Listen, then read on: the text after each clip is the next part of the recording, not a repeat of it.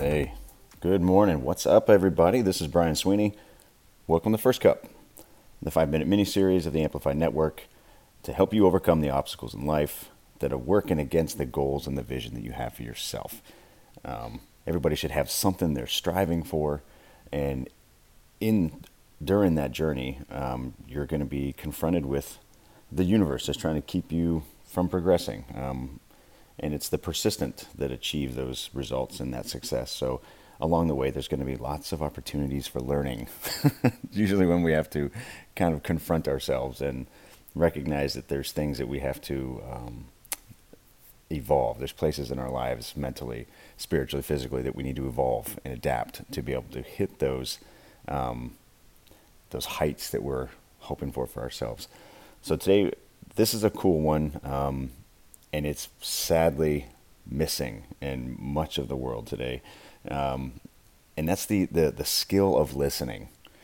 Now, I work with people, so obviously my interaction from day to day is to be more of a listener than a talker. And it can be hard because a lot of times we believe we've got the answers. A lot of times people talk to be heard, to be understood, and it's easy, depending on who your audience is, whether it's a spouse or a coworker or your kids. But the people that fire off quickly and they talk more than they should be, it's never hard to tell what they're thinking. Those types of people, they talk too much. Regardless of what the conversation is, there's always one. You shouldn't spill out everything you're thinking all the time anyway. It gives people an advantage over you, in my opinion. So keep a little bit of mystery and kind of keep some of the opinions or beliefs or thoughts just in reserve. Save them for as the conversation evolves.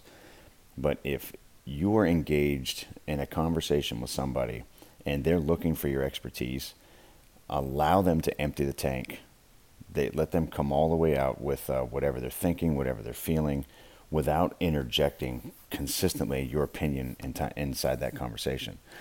The skill that's missing is it for you to be able to lend your expertise, your experience. You have to fully understand what's going on with the person that you're kind of engaged with.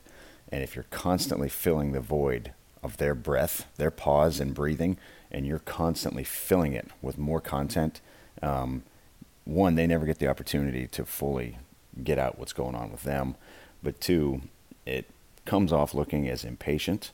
You lose opportunity to get more intelligence about what's going on. So as you're listening, you're actually gaining knowledge. You're getting intelligence.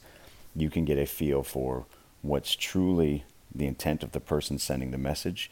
You can develop an advantage just because you're holding back information and intentionally releasing it as needed instead of just dumping every thought that comes out of your head and into this person.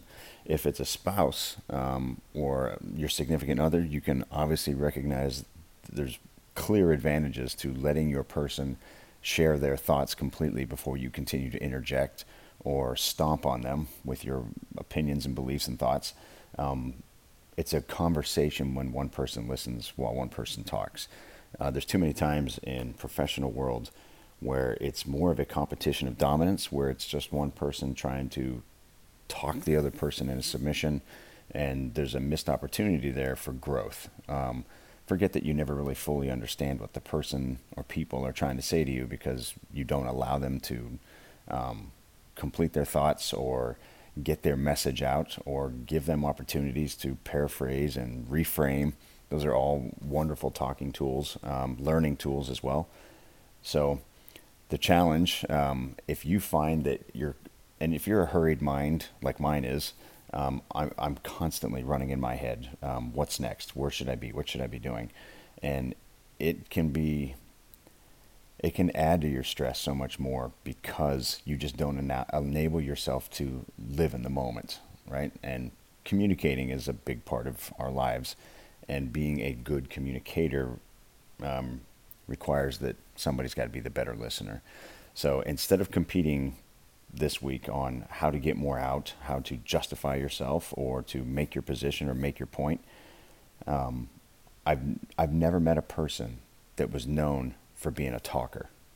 It's always that person's a great listener, and that is it's respected in business, and it's obviously appreciated in your personal relationships. And I think that can really propel you into the next level because again, your role in communicating is to gather intelligence.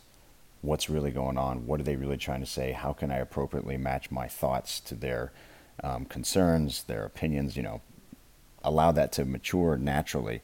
But to do that, you got to take a breath, let them finish, and listen as actively as you can, consuming what they say bit by bit.